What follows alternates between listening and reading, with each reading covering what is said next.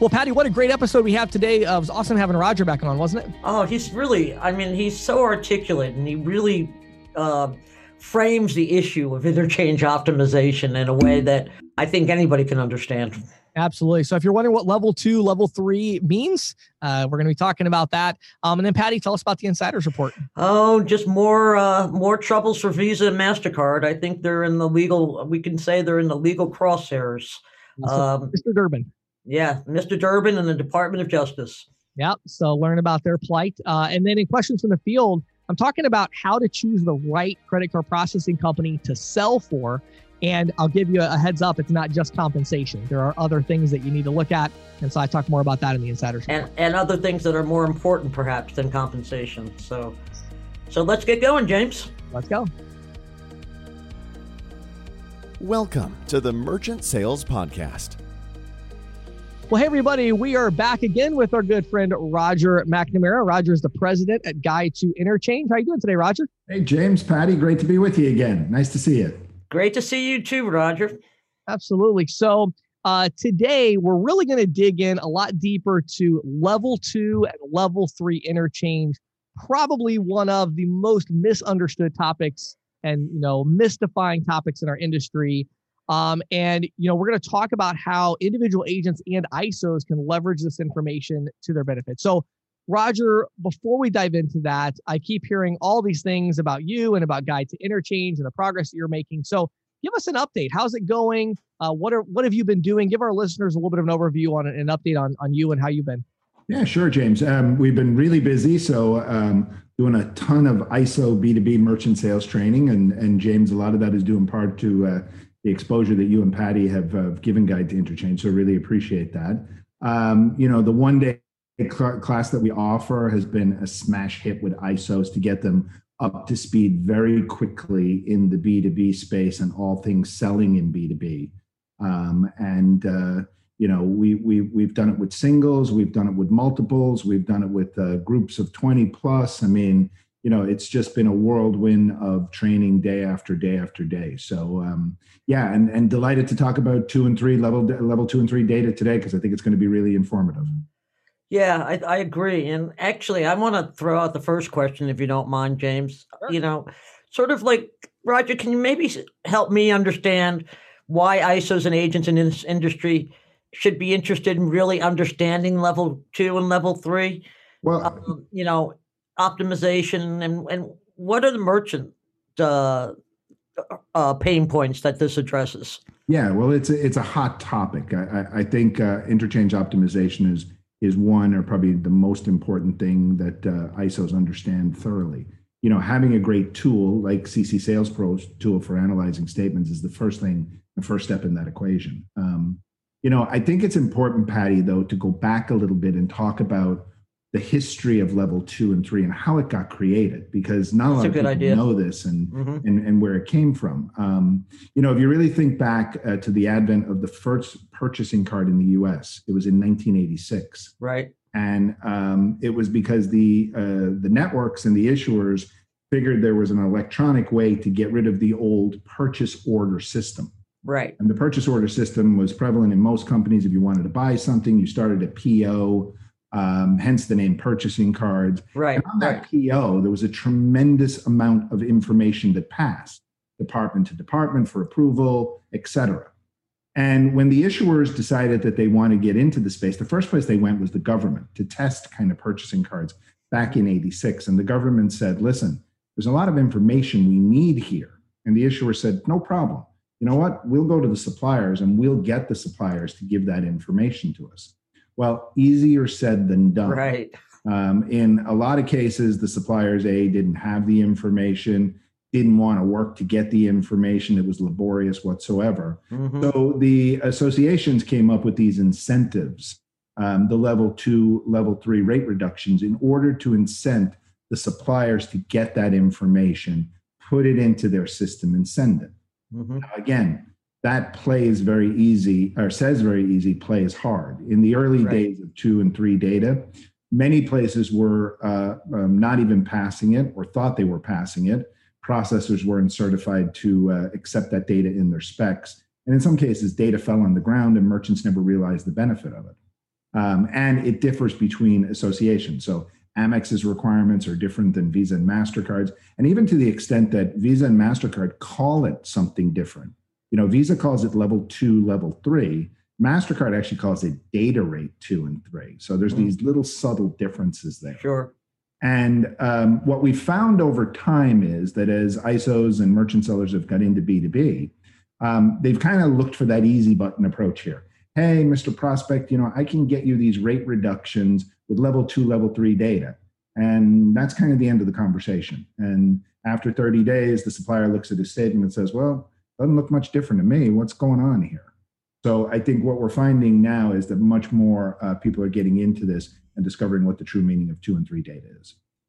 Yeah, it's funny you say that, Roger. We run into this problem all the time. You mentioned our getisoamp.com, our statement analysis tool. And it's funny because, we have this optimization there, what we did with PayTrace. And, one of our most common issues that we have to educate our users. They'll go in there and say, oh, look at that. I just clicked this button and I can add $2,000 a month in additional savings. I'm definitely going to do that, And it's like, well, what gateway are you putting them on that's going to accept this data? Does your processor accept this data? Are they an SIC code that's able to present you this data? Right? There's all these things that go into it. And I feel like they a lot of times don't know it. So I kind of want to ask right off the bat, so just out of curiosity, you've been working with these ISOs and agents now doing this training. Is this something that you're addressing in the training that you already have? Is this a different training program?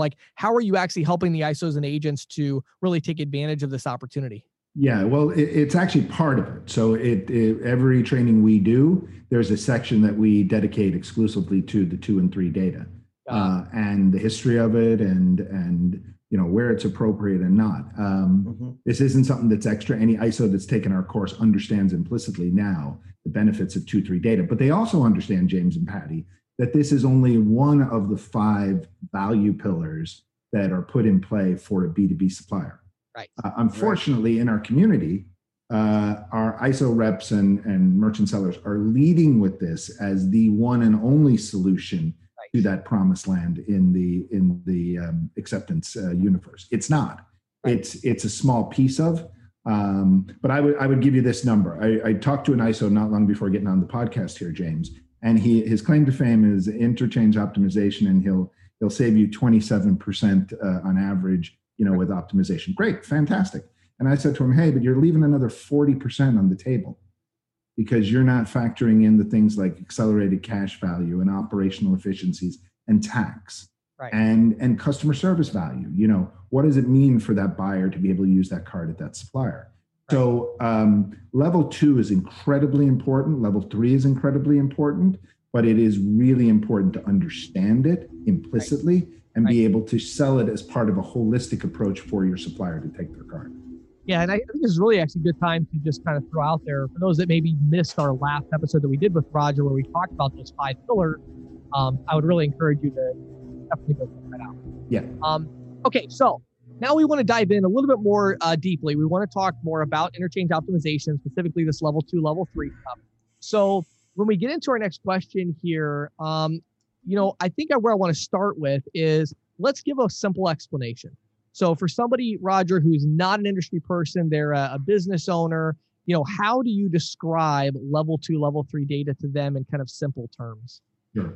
So I would say to you that it is the data that is sent in the payment spec file that allows the issuer to give a lower discount rate for receiving that data.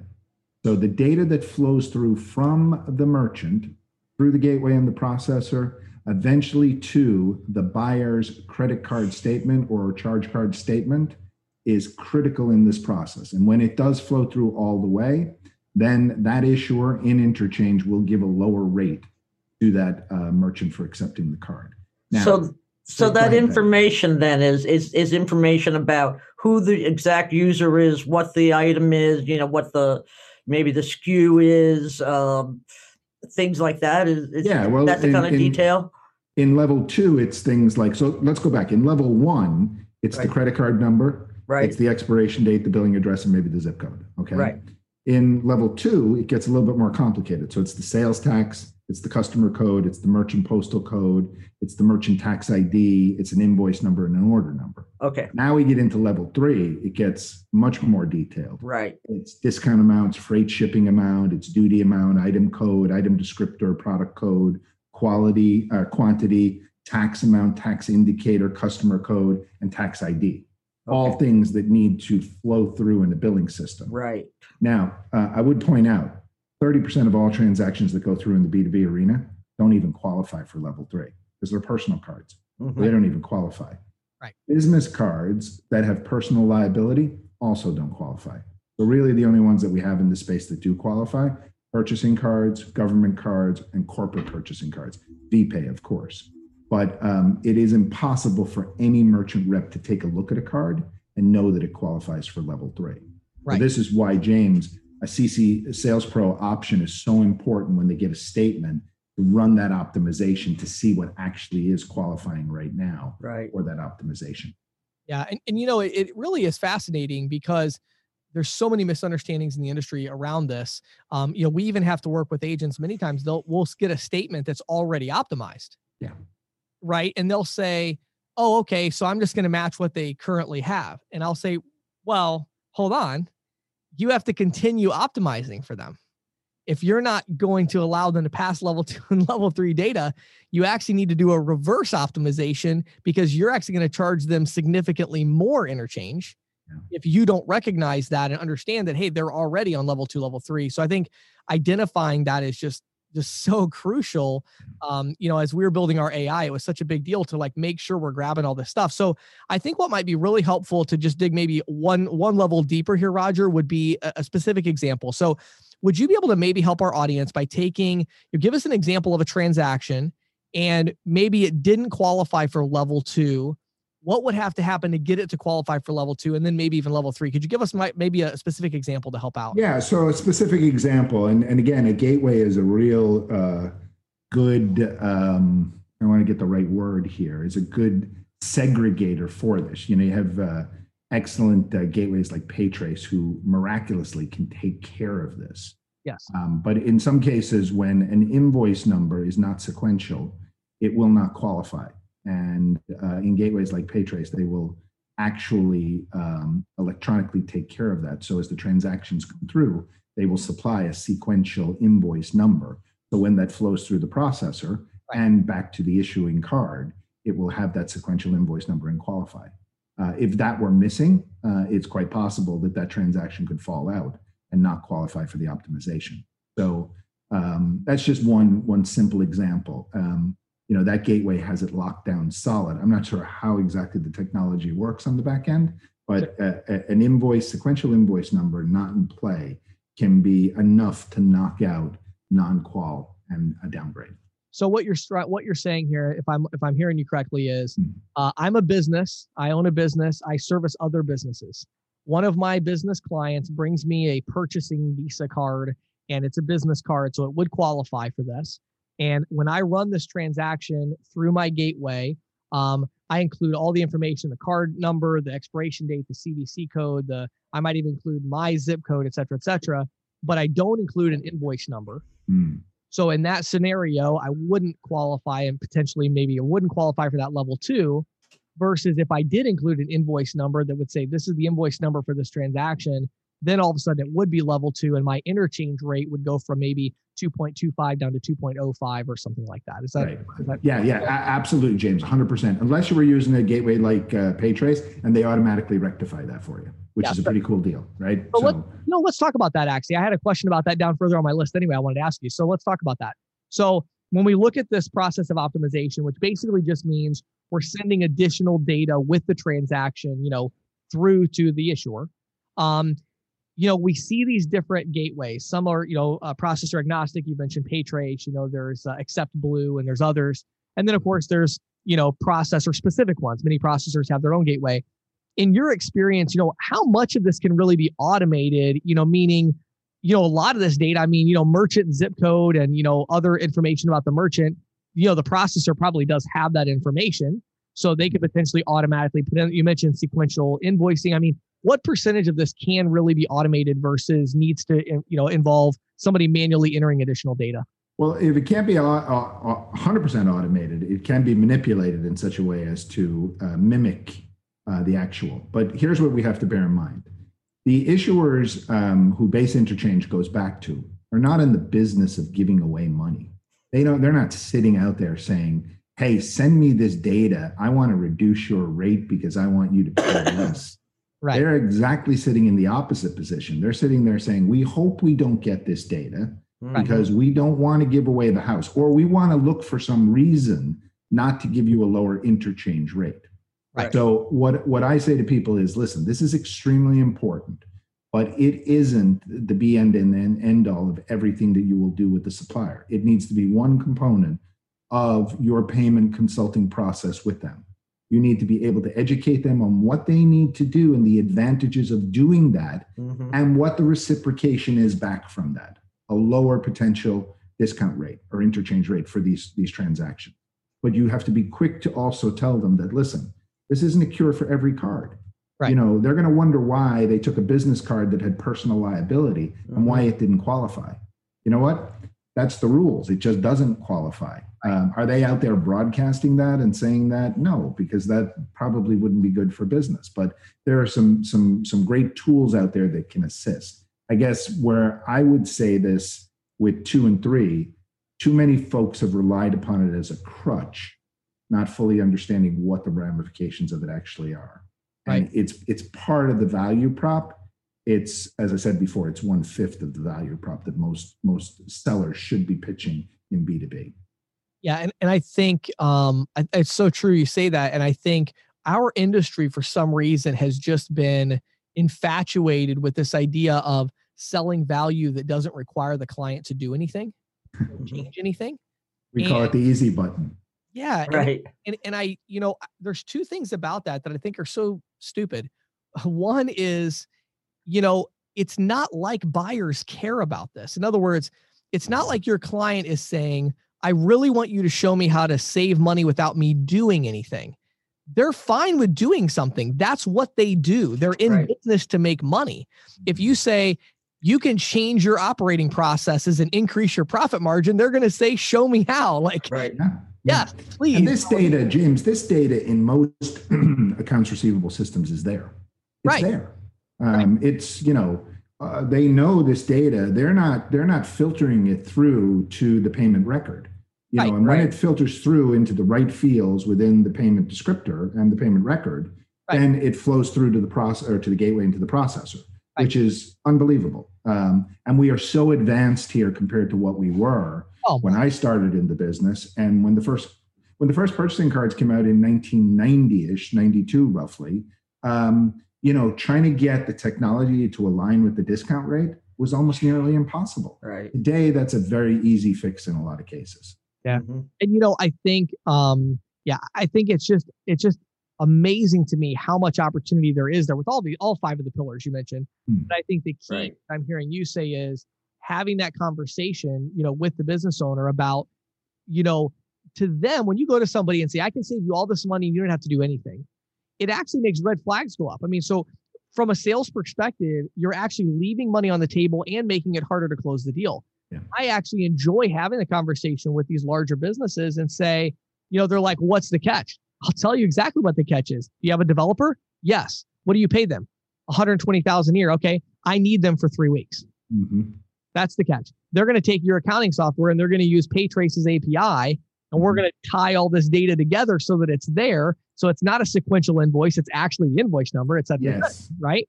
And so we're going to tie this all in. It's going to take some time. It's going to be complicated, but good news, it's going to save you $70,000 a year. And they're like, done. Let's do it. We invest. They understand that we invest 3 weeks of time. We invest $8,000 in payroll. We get a $70,000 annual return. Let's do it. When you say, I can get you $70,000 annual return and you do nothing, what are they going to think? That's not. And it's fixed forever, James, which is, what people want. They don't want to come back and keep touching stuff over and over again, because that's where the real cost comes in. They take care of this once, they import the data, they get it into the right fields. Right. So last question on this particular part of the topic here is, you've been talking to a lot of ISOs, a lot of agents. So let's talk about level 2, level 3 specifically. Are there any other points of confusion that we missed? what is it about this that's so confusing to ISOs and agents, or maybe we already covered everything? Is there anything left on your? No, I think the main confusion is that it's automatic, right, and that everything qualifies for it. And that those are probably the two most important things. It's not automatic, and not every card qualifies for it. And it's a very dangerous road to go down, to be leading your prospects on a dance that for something that's not really going to ring true. Yeah. You mentioned optimization before with the tool from CC Sales Pro. That one is key, because if you don't know what they're currently getting, then you can't deal with it moving forward. You're not going to know that. And here's the other thing that's important. Cards change all the time. So you don't know on a monthly, weekly, daily basis what product is coming in. Right. Somebody might be on P card today, and all of a sudden they're switched it tomorrow to a non-liability card for a business use, and that doesn't qualify. So it's very difficult to promise something you don't know is going to happen. Yeah, and I can absolutely vouch for that. I mean, it's so interesting to me. We probably have about 30 or 40 users of our system that exclusively sell, they use our tool, getisoamp.com, just for the optimization. And, what's so interesting to me is they'll send us two statements. Just yesterday, we had two people send in a statement that said, same person sends a statement, hey, I think both of these are going to be really good for optimization. Run this. Okay. This is true story. Okay. Yesterday, one of those had $7,300 a month in level 2, level 3 optimization potential. The other one, not quite as high a volume, but still pretty high volume, 6-figure volume a month, $3.40 something cents. Wow. And the reason is because what a difference. They thought both merchants were doing a lot of B2B, and the one wasn't. I mean, that's all there is to it. And until you get the statement and actually run the thing, and they didn't look at it, they just sent it in, because they don't have to look at it anymore. They just send it in. But our AI broke it down and said, look, these card types don't qualify in the other one. And so they were pleasantly surprised with the one, a little disappointed with the other one, but that's just the reality of what it is. You can't just eyeball a statement and say, I can probably give you 15 basis points of savings on, you have no idea unless you're going line by line down through that interchange table and really separating it out. So let's transition a little bit here, Roger, and talk about sales. Okay. Yeah. So we've talked about level 2, level 3. Obviously, if this all sounds like Greek to you, get Roger's training program, one day immersive, all that, and we'll talk more about that in a minute. But if you do understand it and you're ready to go out there and sell it, let's talk about that side of it. So, what would you say are the first steps, Roger, for an ISO or an agent to really start to move towards generating sales with this knowledge about optimization and the 5 pillars? What are the first steps for them to take to kind of move in that direction and start selling people? Well, I think for anybody, and we covered this in our training too, James, is to understand the B2B business is not so much, I don't want to say they're not focused on price, because they are, but if we use the traditional methods of selling B2B that we used in B2C, we will get the same results. And we don't need that. The problem in B2B today, because the suppliers don't understand what they're doing in a lot of cases, is we don't have card opened up fully to its full potential. Right. So we'll have B2B merchants who suppress, surcharge, do a million other things. Some customers can come in and use and can't. So I think for anybody, the first step is understanding the totality of B2B and how different it is from B2C. I think then the second thing is to understand what are the competitive forces here. The competitive forces in B2C are either you take credit or you don't. That's it. Because cash is one of those things today that was a competitive force 25 years ago. Not so much today. It's unheard of for a business in the B2C world not to play in the credit space. In the B2B world, that's different. They have competitive forces in the form of check, ACH, wire. And here's the hard part. They're all less expensive than plastic. Right. So how does that seller translate all this, including level 2, level 3 data, to get that person in a place where they believe that plastic is competitive with check, ACH, and wire? It can be done.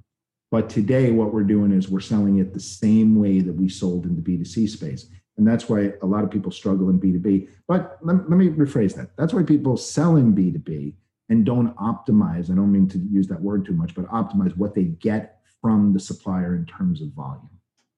Right. Right. So in other words, unlike businesses that are B2C, meaning merchants that are selling to consumers, merchants that are selling to other merchants, to other businesses doing these B2B transactions, you're saying that for them, it's not like it is in the B2C world where it's like, sure, we'll take card, we'll take whatever you'll give us, we'll take it. Yeah. In the B2B world, you have a lot more of, like you talk about suppression, these businesses saying, we don't want to take a credit card payment. So we're going to discourage it or even not allow it in certain cases or on certain transactions. But what you're saying is, it sounds like the key is, as these salespeople, they need to understand the whole value proposition to go into these suppliers, these B2B companies, and really make the idea of accepting cards a compelling. Because if you're not, James, all you're doing is selling price. And again, there are some players out there in the B2B space that, believe that selling something at 1.5% or 2% is going to get them volume. It may. But I'm saying, why would you want to do that? Can go in and offer net effective cost of 80 basis points versus 3%. You'd want to know how you can get your merchant to look at this in a different way. And I think that's the opportunity that exists. There's huge potential here. You and I talked about this before, Patty, and you and I as well. This is a $20 trillion opportunity. Only 8% of transactions in B2B today go on plastic, meaning 92% go somewhere else. Wow. So our side of the equation, the plastic people over here, the acquirers, should be concerned about that. We don't have a share that represents. Now, if you go to B2C and we apply that same logic, probably flip. We've got 95% of that share over there. Right. So in this space, we're deficient, and we're deficient because we haven't taken the time to really peel back the layers on this to discover it. We've just rushed in, applied a couple of Band-Aids, and we're hoping for the best. When we step back a little bit and we uncover what we don't know, and then we present that to our finance types at these organizations, it ups our success quotient exponentially. So Roger, is that the big challenge, or are there other challenges that the individual agent has, in making that transition from traditional card processing to interchange optimization? Well, James, and you will appreciate this. I would say the biggest challenge in the ISO world right now is that for the longest time, the ISOs have had a wonderful run in the business to consumer space, an absolute mega knock it out of the park run. Right. And COVID has taught us a lot. COVID has given us pause. It's cut residual income. It's cut volume at accounts. And now a lot of people understand that they do need to change. They do need to go after new markets. But the secondary challenge from that is, within the ISO world, Patty, ISOs have never had to fork out or pay for training ever in their career. Now there's opportunities, but they cost a little money to get there. And this sometimes can be a struggle for them to balance, hey, what can I get versus the value that, or what value can I get versus the money I'm spending? So, when I talk to ISOs a lot, I do see them, and we're priced really competitive in this space, but I see ISOs go, wait a second, I've been in this business for 30 years. I haven't spent $100. Why would I spend that? And we've got to get to a place where we understand that B2B is a different animal, and we've got to get there. We've got to get there somehow. Yeah. I actually have a really funny story there. Sorry to cut you off, Patty. That's okay. I had to cut in. It's so funny. So literally right before this podcast interview that we're recording, I was talking to an ISO owner in Canada, and we're starting to do some work together. And I'm helping him with the call center, merchant services, different things. And we were talking about sales training, and it was just funny how the opposite perspective of what you just said, Roger, in other industries, because this guy was saying, I'm so glad that I was able to connect with you today, because I was really thinking about going with Grant Cardone and getting some training from Grant Cardone's company. And we talked price a little bit, and I mean, it's staggering, absolutely staggering. Like these auto resellers, car salesmen, real estate agents, insurance companies, these individual locations with 10 agents are spending $30,000-$40,000 a year to get sales training, because they realize that without that sales training, their team is not going to be at peak performance. They're not going to be motivated. And yet, Roger, to your point, in our industry, there's this struggle. And I agree with you. I've seen in my own consulting practice, I had to start refusing clients for a few months a while back, because it's starting to shift and people are starting to go, well, wait a second, we can actually make more money if we spend a little money. But it is staggering to me when you look at other industries. And then I agree with you in our industry. I think there's a mentality of this all has been working for us for 20 years. We don't need any training. And yet when you really dig in, the ISOs are saying, we really need to change. We really need to adjust. We really need to pivot. And it's like, okay, are you willing to invest to make that pivot? No. Right. I agree. Great point. Yeah. And I'm sure Grant doesn't give it away either. It's unbelievably expensive. That's a marketing machine over there. Yeah, exactly. So anyway, but Patty, I'm sorry. I think I cut you off. No, actually you made my point. It seems to me that you can cheap out, Right. It's sort of like, a real estate agent or a doctor, right? I mean, a lot of these professions, you have to keep going back and getting continuing education in order to be certified. I have a friend who's in real estate, and she talks about how many credits a year she has to get, and she's paying for all of that. And it's making her a better sales agent. And, the same thing is true here. It's like, if you don't pay anything, sort of a variation on you get what you pay for. Yeah, I would say. Right. Well, Roger, I'm sure we could continue this conversation for another hour or so, but we better not do that today for our listeners. So I definitely, though, I do want to say before we jump off, I'm a big believer in what you're doing. And I believe correct me if I'm wrong, the most popular program right now that you have is this one-day kind of immersive, the 5 pillars of selling B2B. Can you tell us a little bit more about that?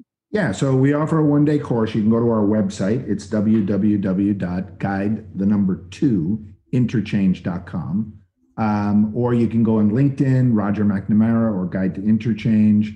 My number, 561-379-3151. And finally, James, my email address is guide2interchange@gmail.com.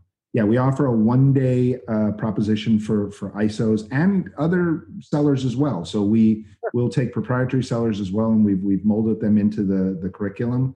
But it's very effective. We teach everything from soup to nuts over the course of a day. We provide all the training material, and it's super, super cost effective for those that want to take it.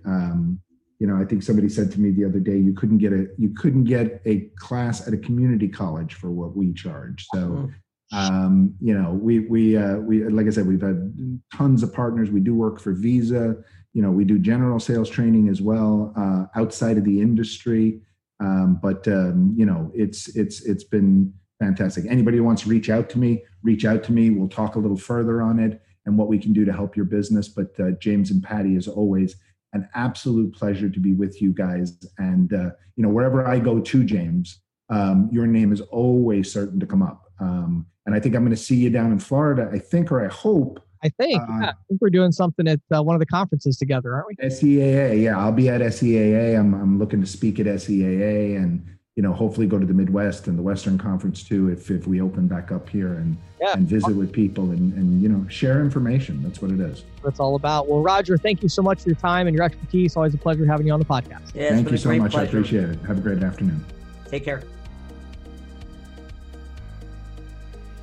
Well, Patty, of course, our sponsor for the podcast, Valor Paytech, ccsalespro.com/Valor, VALOR. If you love our podcast, if you get value from it, do us a favor, go there, schedule your free demo, right, Patty? Yeah, I think everybody, everybody who's been listening to this podcast for a while, if you haven't gone and made that, gotten your free demo, you're behind the 8 ball. Go do it now, ccsalespro.com/Valor. Awesome. And that is a processor agnostic technology company that provides cash discounting, surcharging, but also just in general, standalone terminals, gateway solutions, omni-channel, really a fantastic company that your ISO needs to be aware of. Really, really important. I think it's a really important advancement in our industry to have this type of device out there. Absolutely. This is Questions from the Field, brought to you by ccsalespro.com. the leader in merchant sales training and technology. If you are an individual merchant sales professional, visit ccsalespro.com/training to get a free 14-day trial of our all-access pass. If you manage a team of merchant sales professionals, visit ccsalespro.com/ISO to learn how we can help you grow. And now, here is Questions from the Field with James Shepard. So Patty, today I want to talk about probably the question I get asked most, and that is, which credit card processing company should I sell for? Okay. Now, I can save all of you your anticipation. I'm not going to name a processing company on our podcast. However, what I will say is I'm connected with so many processing companies and I'm connected with so many agents. And inevitably, as these agents reach out for advice about this issue, and by the way, I will say it publicly that I do have a link on my website for Find a Processor where you can call with me and I'll talk to you about it. But, when I have these conversations, and it's interesting, just today I got an email from an agent, who should I sell for, named a couple of companies he's looking at.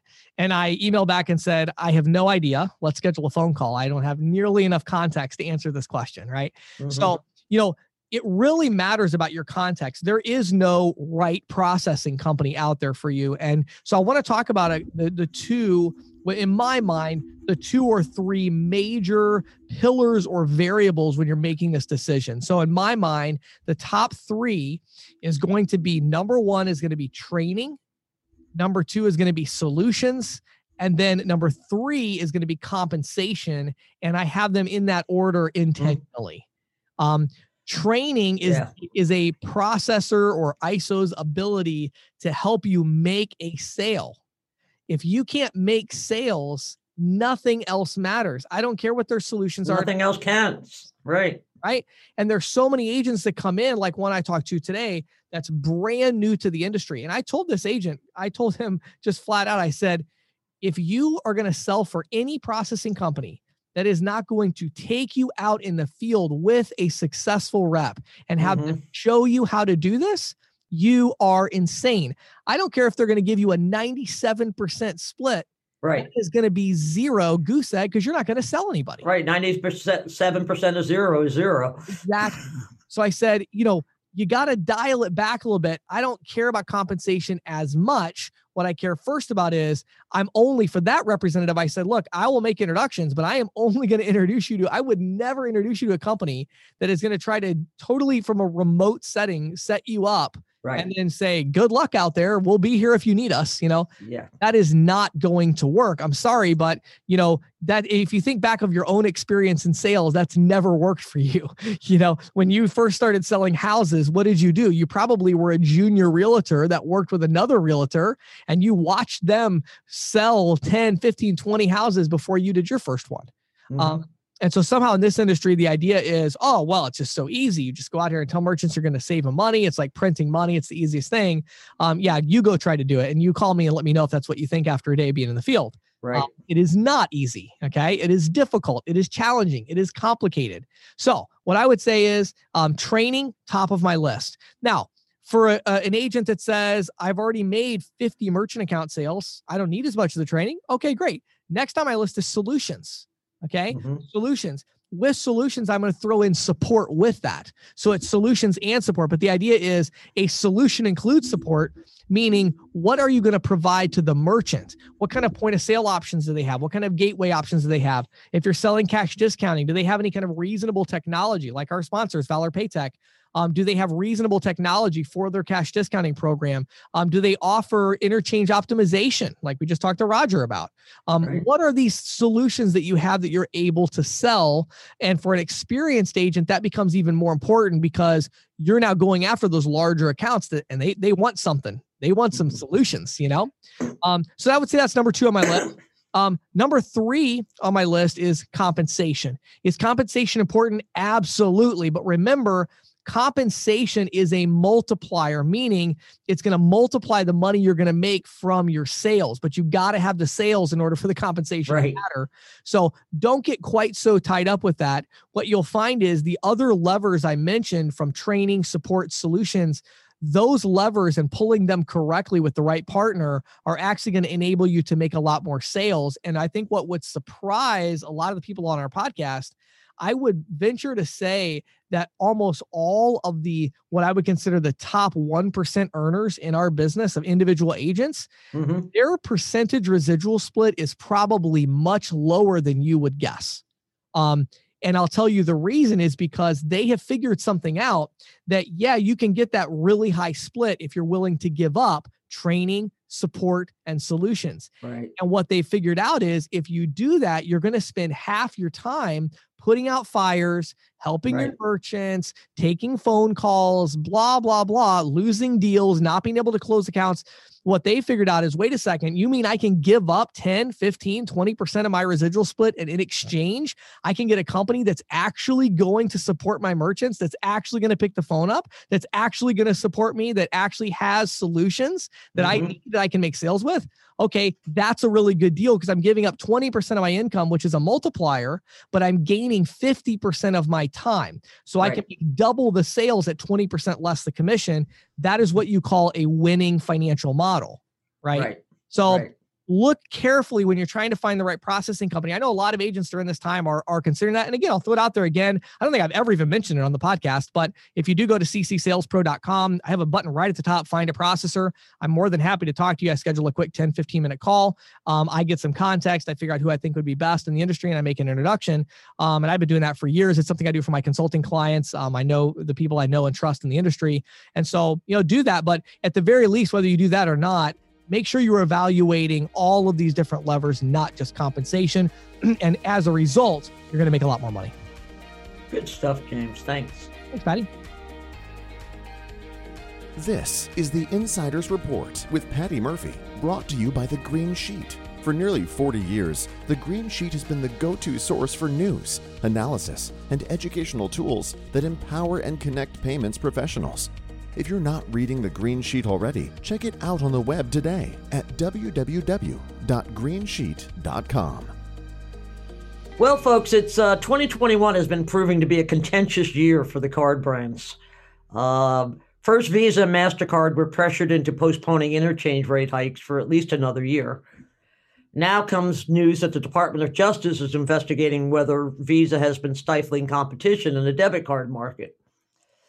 What's more, Senator Dick Durbin, of course, whose name is synonymous with interchange regulation or debit interchange regulation, just delivered a stinging indictment against both Visa and MasterCard and hinted at additional interchange legislation could be in the cards.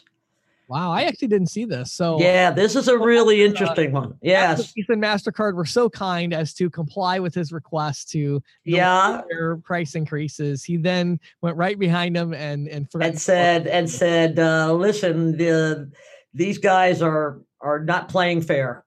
It's basically what he said. Now, as I've explained in the past, but just to reiterate, Durbin is chair of the House Judiciary Committee. As well as being second highest Democrat in the Senate. And these remarks were right around when Visa changed its mind. It was a March 11th hearing of the Judiciary Subcommittee on Competition, Antitrust, and Consumer Protection. And they were doing a fact-finding hearing on the need for antitrust reform. Right. And so in his statement, he was talking about some other things, but then he brought up the Durbin Amendment regulations, and how this has saved merchants billions of dollars in reduced interchange fees. But he complained about the, quote, staggering amount of interchange that's still assessed by Visa and MasterCard. Something he put at $62.5 billion last year. I think that's within what we have said here. Right. And I'm just going to quote from his statement here. Those fees were far in excess of any reasonable measure of cost, and far higher than what would have been charged in a competitive market. But Visa and MasterCard still are so dominant in the payments market that merchants couldn't stay in business without using these cards. And then he asks, where is the policing authority to stop this duopoly from doing this to every merchant and retailer in America? Wow. So clearly this is something he wants Congress to be looking into. Yeah. And as for the Justice Department, well, it appears its inquiry appears to be related to the ability of merchants to route debit card payments through the less expensive EFT networks like NICE and Shazam. Now, the Durbin Amendment, in addition to requiring the Fed to regulate debit card interchange rates, also mandates that merchants be given a choice of two unaffiliated networks for routing debit card payments.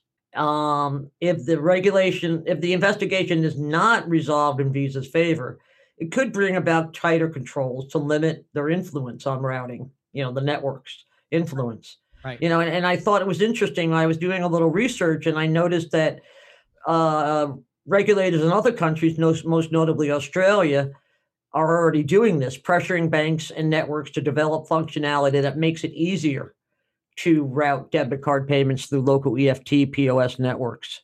Right.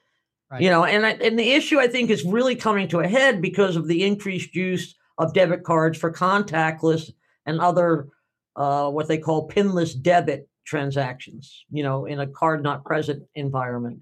Right.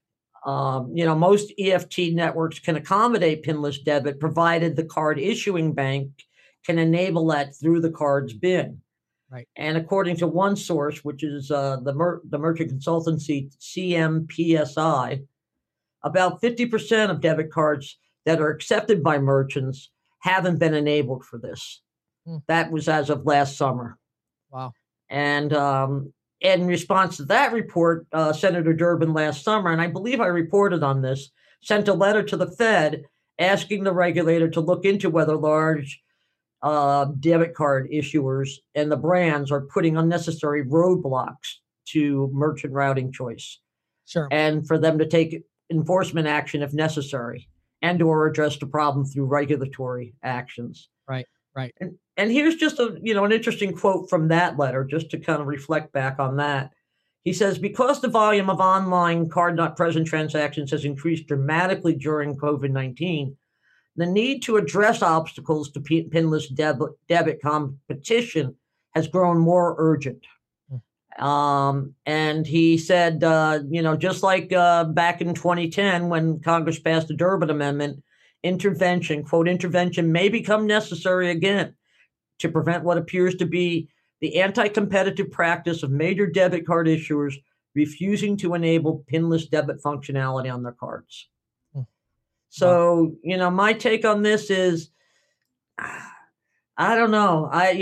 It's interesting. When you and I spoke a couple of weeks ago about the interchange rate hikes and Durbin urging them to put it off, I kind of felt then, this is a simmering issue. He's not going to let go of this. It's like a dog with a bone.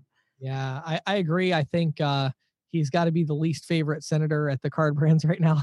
Oh, I'm sure he is. He is. But yet he's also very powerful, so they don't want to run afoul of him. Right. And I think there's so many things that you mentioned that I think maybe even some of our newer listeners could take a little recap on. But I mean, I think the idea here, for those that don't understand, Dick Durbin is the author of the Durbin Amendment, which regulated debit interchange to 22 cents and 5 basis points, or 21 cents with a fraud adjustment.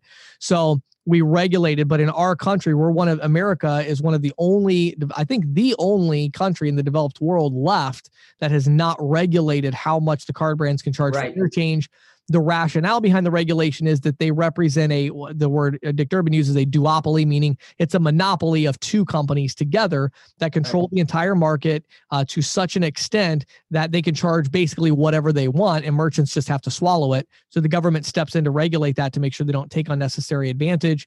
That's the rationale for that side. There's plenty in our industry that would say, hey, no, they're not. They're providing such a valuable service. They're charging a fee for those services.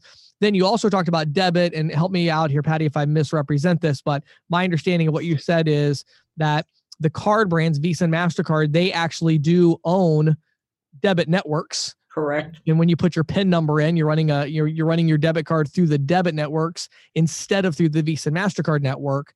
And in those cases, Durbin Amendment also had some regulation about some of these networks are cheaper than others.